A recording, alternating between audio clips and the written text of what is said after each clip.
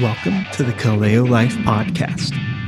You can find more resources for gospel living and information about us by going to our website, kaleo.community. Enjoy today's sermon. We're going to be in Luke chapter 2, looking at verses 8 through 14. But before we get to that, I want to kind of do a little preview of kind of where we've been going these last few weeks. So if you haven't been with us for a while, we've been going over, this is our Advent series, and we've been talking about the different offices of Jesus. And so a few weeks ago, we looked at Jesus in the office of prophet, and Ben talked about how the office of prophet was to bring God to man, and how prophets represented God to his people, and how Jesus fulfilled that by being God in the flesh and coming down to dwell with his people. Jesus was the Word, and the Word became flesh and dwelt among us. A couple weeks ago, we looked at Jesus as priest, and Sam talked about how a priest was someone who represented God's people to God. And Sam pointed to Jesus, how he was anointed as a priest at his baptism, how he was the once-for-all sacrifice, and how Jesus is the ultimate mediator between God and man because he is seated at the right hand of God. And last week, Chris talked about how Jesus is in the office of king, and talked about how Jesus fulfilled the office of king because he fully submitted to God and was given all authority in heaven and on earth. And so tonight we're going to talk about Jesus as Savior. And so if you are willing and able, if you please stand for the reading of God's word. Luke chapter 2, starting in verse 8. And in the same region, there were shepherds out in the field, keeping watch over their flock by night. And an angel of the Lord appeared to them, and the glory of the Lord shone around them, and they were filled with great fear. And the angel said to them, "Fear not, for behold, I bring you good news of great joy that will be for all people. For unto you is born this day in the city of David a Savior, who is Christ the Lord. And this will be a sign for you. You will find a baby wrapped in swaddling cloths and lying in a manger." And suddenly there was with the angel a multitude of the heavenly host praising God and saying, "Glory to God in the highest, and on earth peace among those with whom he is pleased." This is the word of the Lord. You may be seated.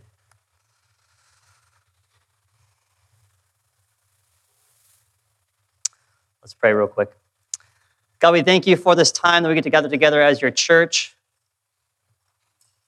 We thank you that we get to hear from you through your word.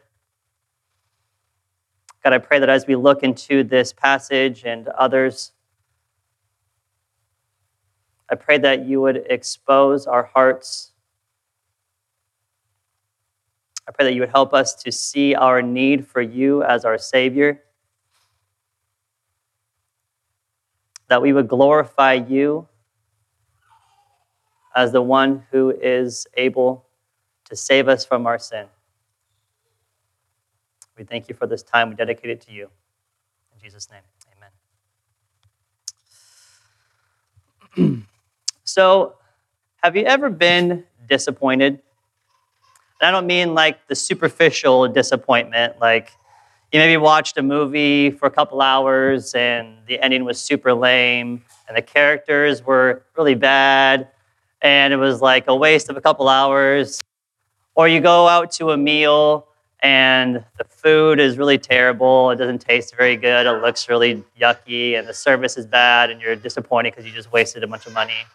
I don't mean those kind of superficial disappointments. I mean the ones that are really significant. They really impact your life. One of my biggest disappointments in my life that I went through was when I was a junior in college. I was engaged to a woman before I met Amy, and we had met in high school, and we started dating, and we were both going to school to be teachers, and her dad was a pastor at a church, and so we were involved in that as well. And so we were planning our future together and had all these great plans and expectations that we were going to have together. And as our relationship was going on, there were several people in our lives that were telling me specifically about some of the concerns they had about our relationship. It didn't start out on the best terms, and so there was a lot of negative things that were kind of a big part of our relationship. It was a very codependent kind of relationship.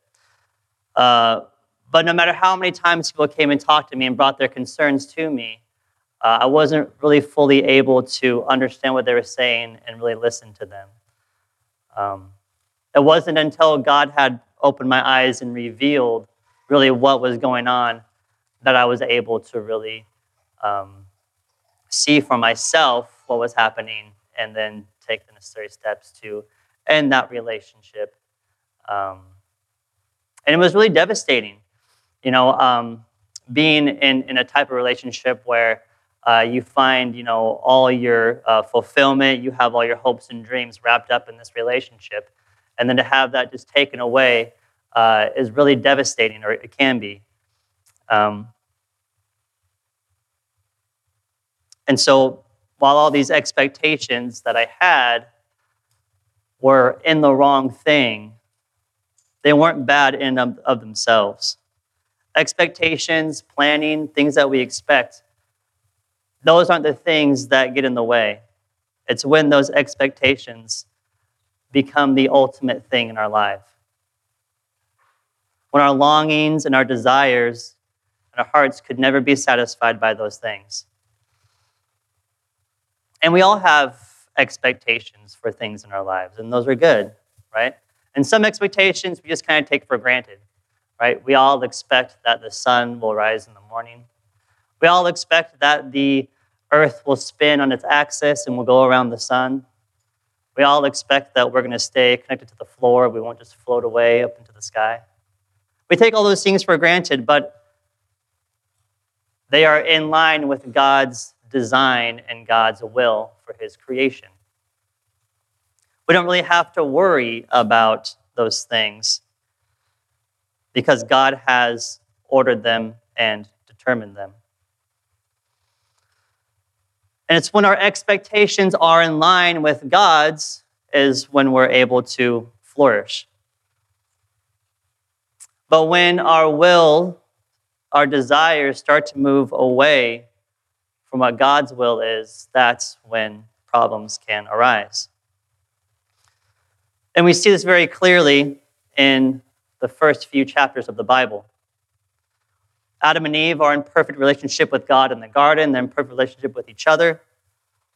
And God gave them one command: do not eat from the fruit of the tree of the knowledge of good and evil.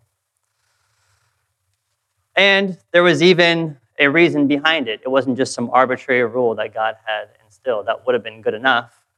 But God, in his mercy, even gave them a reason. If you eat of this tree, you will surely die. And then we see in the next chapter that the serpent comes and starts to question God's intentions for Adam and Eve. Here's where the two wills start to come into conflict.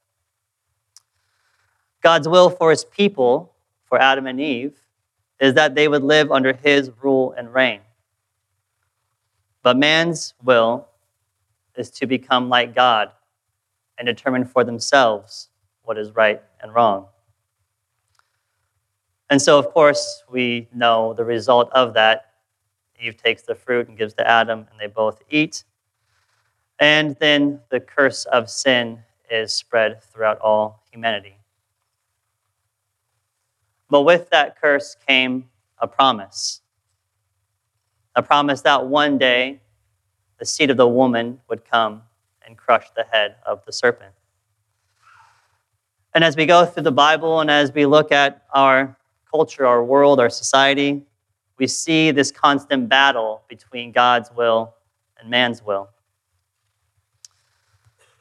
And this is one way that Jesus is able to fulfill the office of prophet. Because this problem that we have, we need to know what God's will is. That's why God sent prophets to his people, to reveal God's will for them. And we see Jesus is given much more than just a word, but he is the embodiment of the word itself.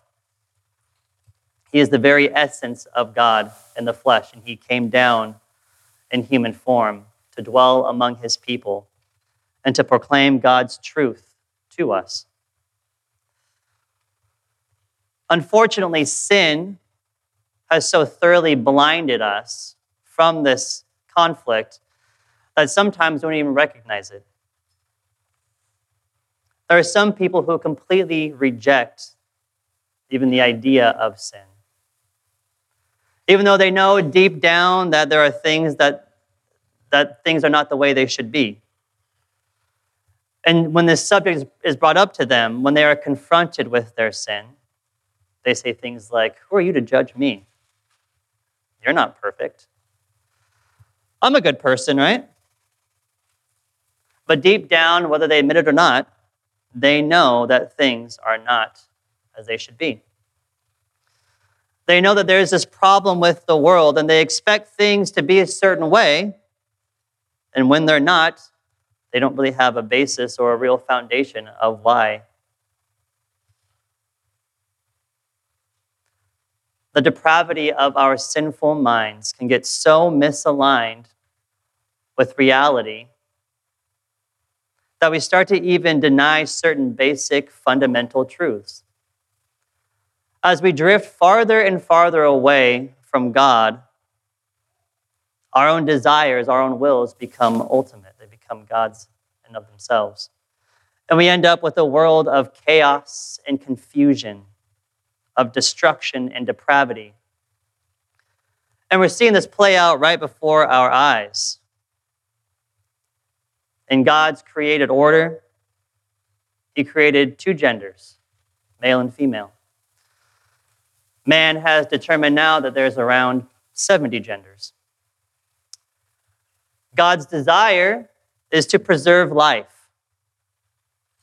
Man has decided that comfort and money and success are more important than life, and so they willingly kill innocent humans for their own desires to be met. God says that marriage is between a man and a woman. Man has created laws so that they can marry whomever they want.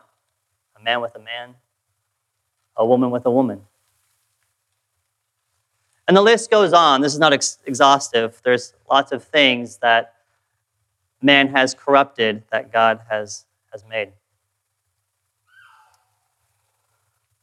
But even through all this disorder and chaos and depravity, all the way back at the fall, we're given a promise of a Savior. And if you look back at our passage this evening in verse 8, it says, "And in the same region, there were shepherds out in the field, keeping watch over their flocks at night. And an angel of the Lord appeared to them, and the glory of the Lord shone around them, and they were filled with great fear." Why are they terrified? Well, anytime the glory of God is brought into the proximity of sinful man, sin is exposed. Just like Adam and Eve, when they found themselves naked in the garden, they hid because they were ashamed. Just like Isaiah, when he's in the temple and he comes to the presence of God, he falls on his face and says, "Woe is me." And we can somewhat understand this on a much smaller scale.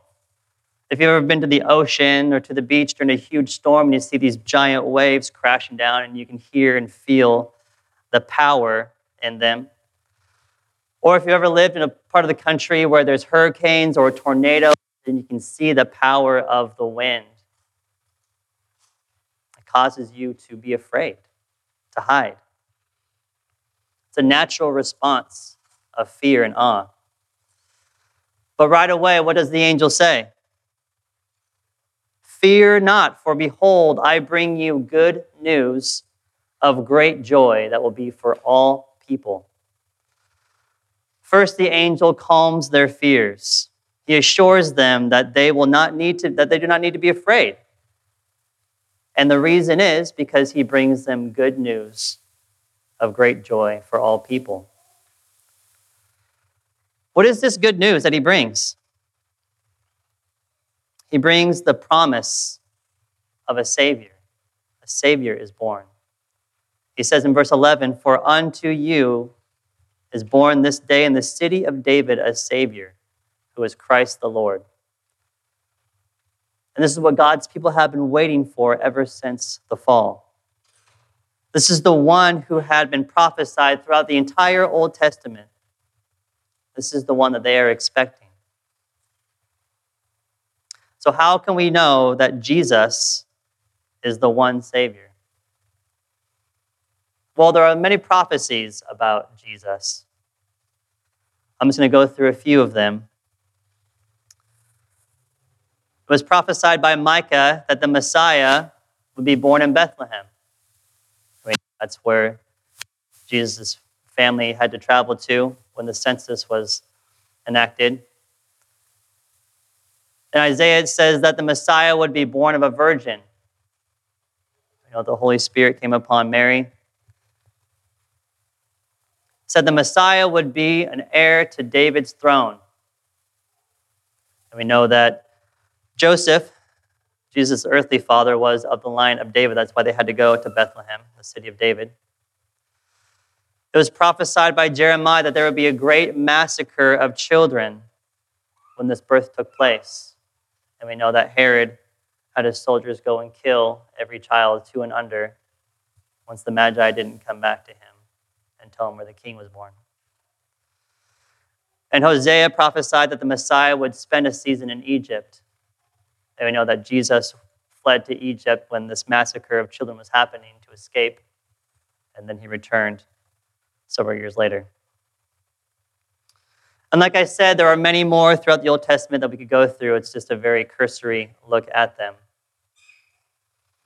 And one of the most amazing things is not only the amount of prophecies that Jesus fulfilled, but even the time between when the prophecy was made and when it was fulfilled.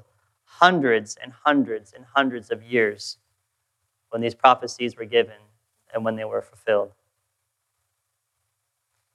And this is how we can have confidence that this is the one true Messiah, the Savior.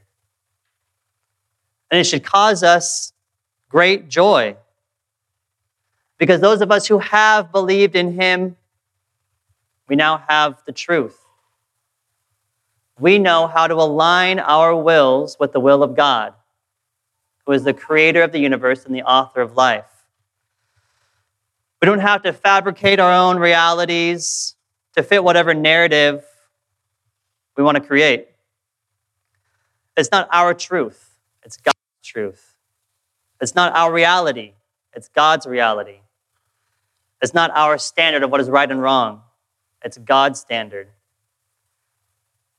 The hope is not in ourselves. The hope is in God.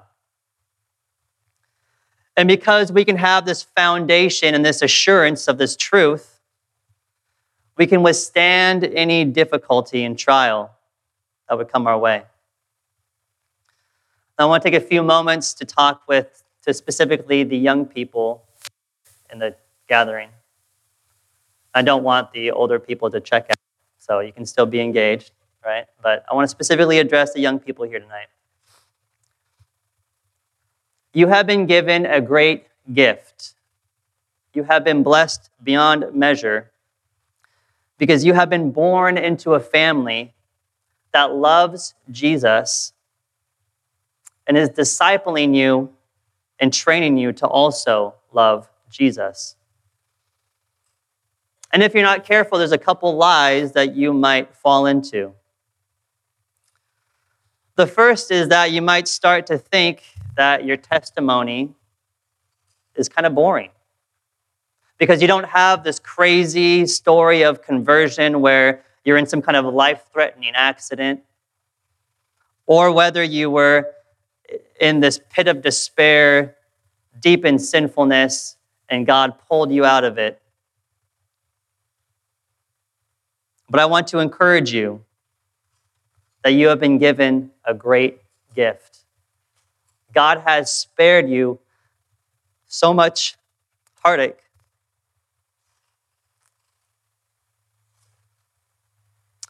Don't take that lightly. Secondly is the belief that you've been Christians your whole life. I've heard that from a few people.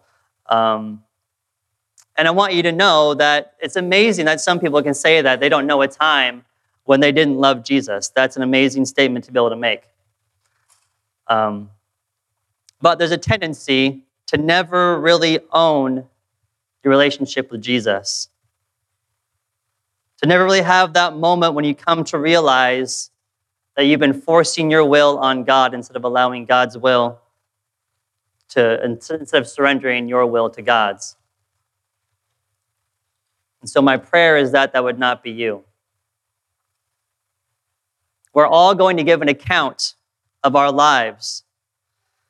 And you cannot live out your walk as a Christian through your parents. You need to be able to own it and claim it as your own.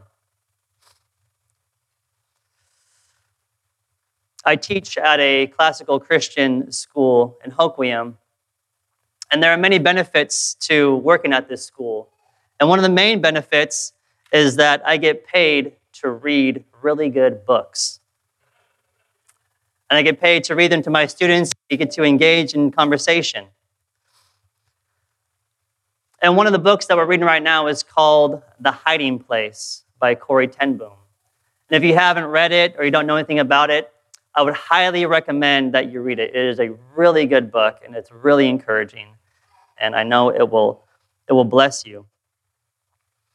And one of the amazing things about this, one of the many amazing things about this book is the very humble living, the very humble life that Corrie leads. She's a young daughter of a family in Holland, and it's right during the World War I and World War II. And she's a very, lower middle class family. Her dad owns a watch repair shop, and it's a very solid Christian family. Every morning, the dad reads a chapter out of the Bible before they do anything else. Every evening, he reads another chapter, and they all pray together. She talks about the various conversations that she has with her dad about things that are happening in her life and how her dad's able to speak truth into those situations. And Corrie even comments in the book herself about how mundane and how kind of boring and how predictable her life is. But when World War II starts and Germany invades Holland, she finds herself in the middle of this underground way of hiding Jews from the Nazis who are coming around and taking them. And you see this conflict inside her start to kind of come up as she's finding herself lying to people intentionally. And she's shocked at how easy that is for her. And she sees these Nazi soldiers being so brutal to these Jews that have done nothing wrong. And she comments on how she had been prepared. This foundation has been laid for her to be able to endure some of the things, some of the atrocities, some of the terrible things that she has to go through in the rest of the book. I'm not going to give any more away, so I encourage you to read it. But that's part of the good news of great joy that this angel is telling the shepherds about. It's only through this power of good news that we can have hope in the midst of unthinkable tragedy. And we all have to deal with tragedy on some level throughout our lives. There's no avoiding it.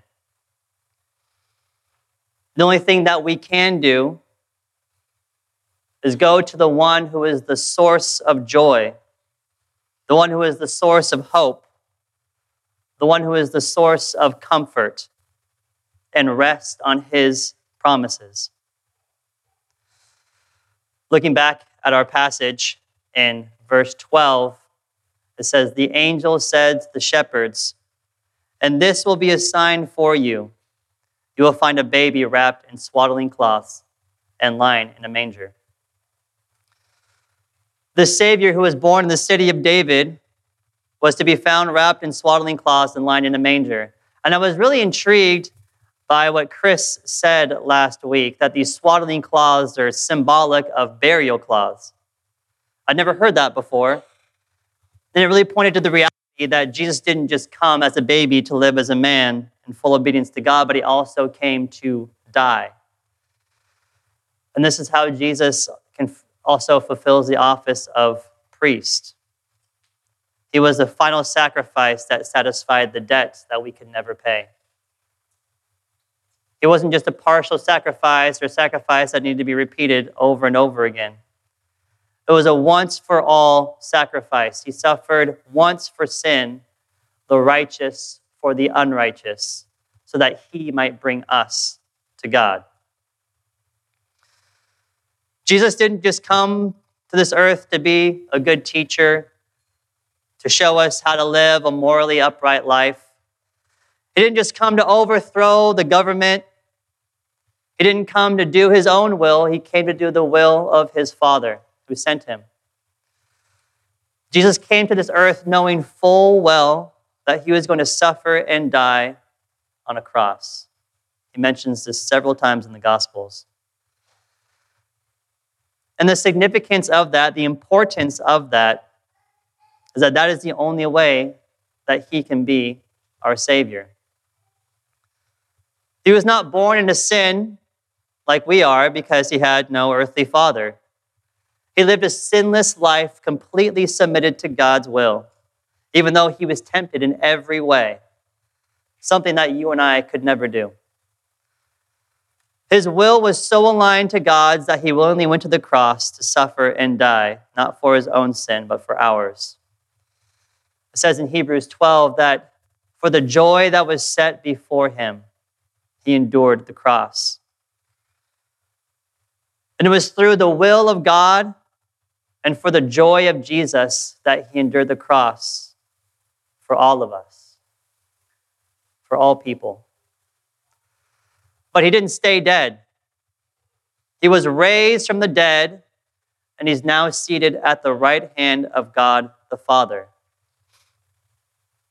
That's how he is our King.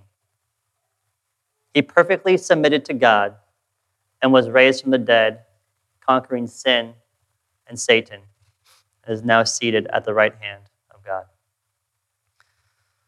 So, what should our response be? Looking back at our passage in Luke, how did the shepherds respond?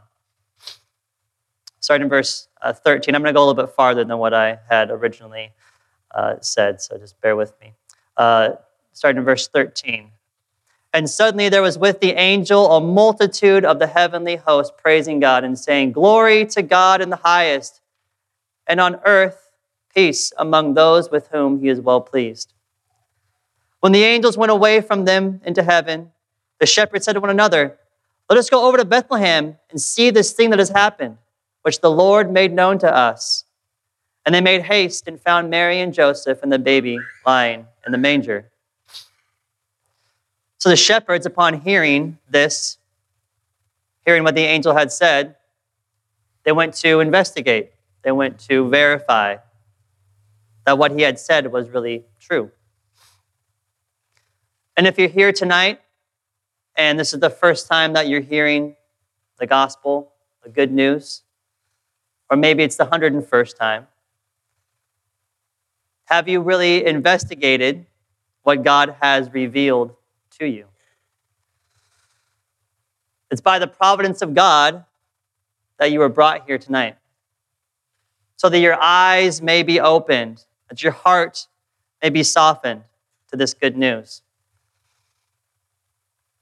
And for those of us who have believed on this good news, what are we doing?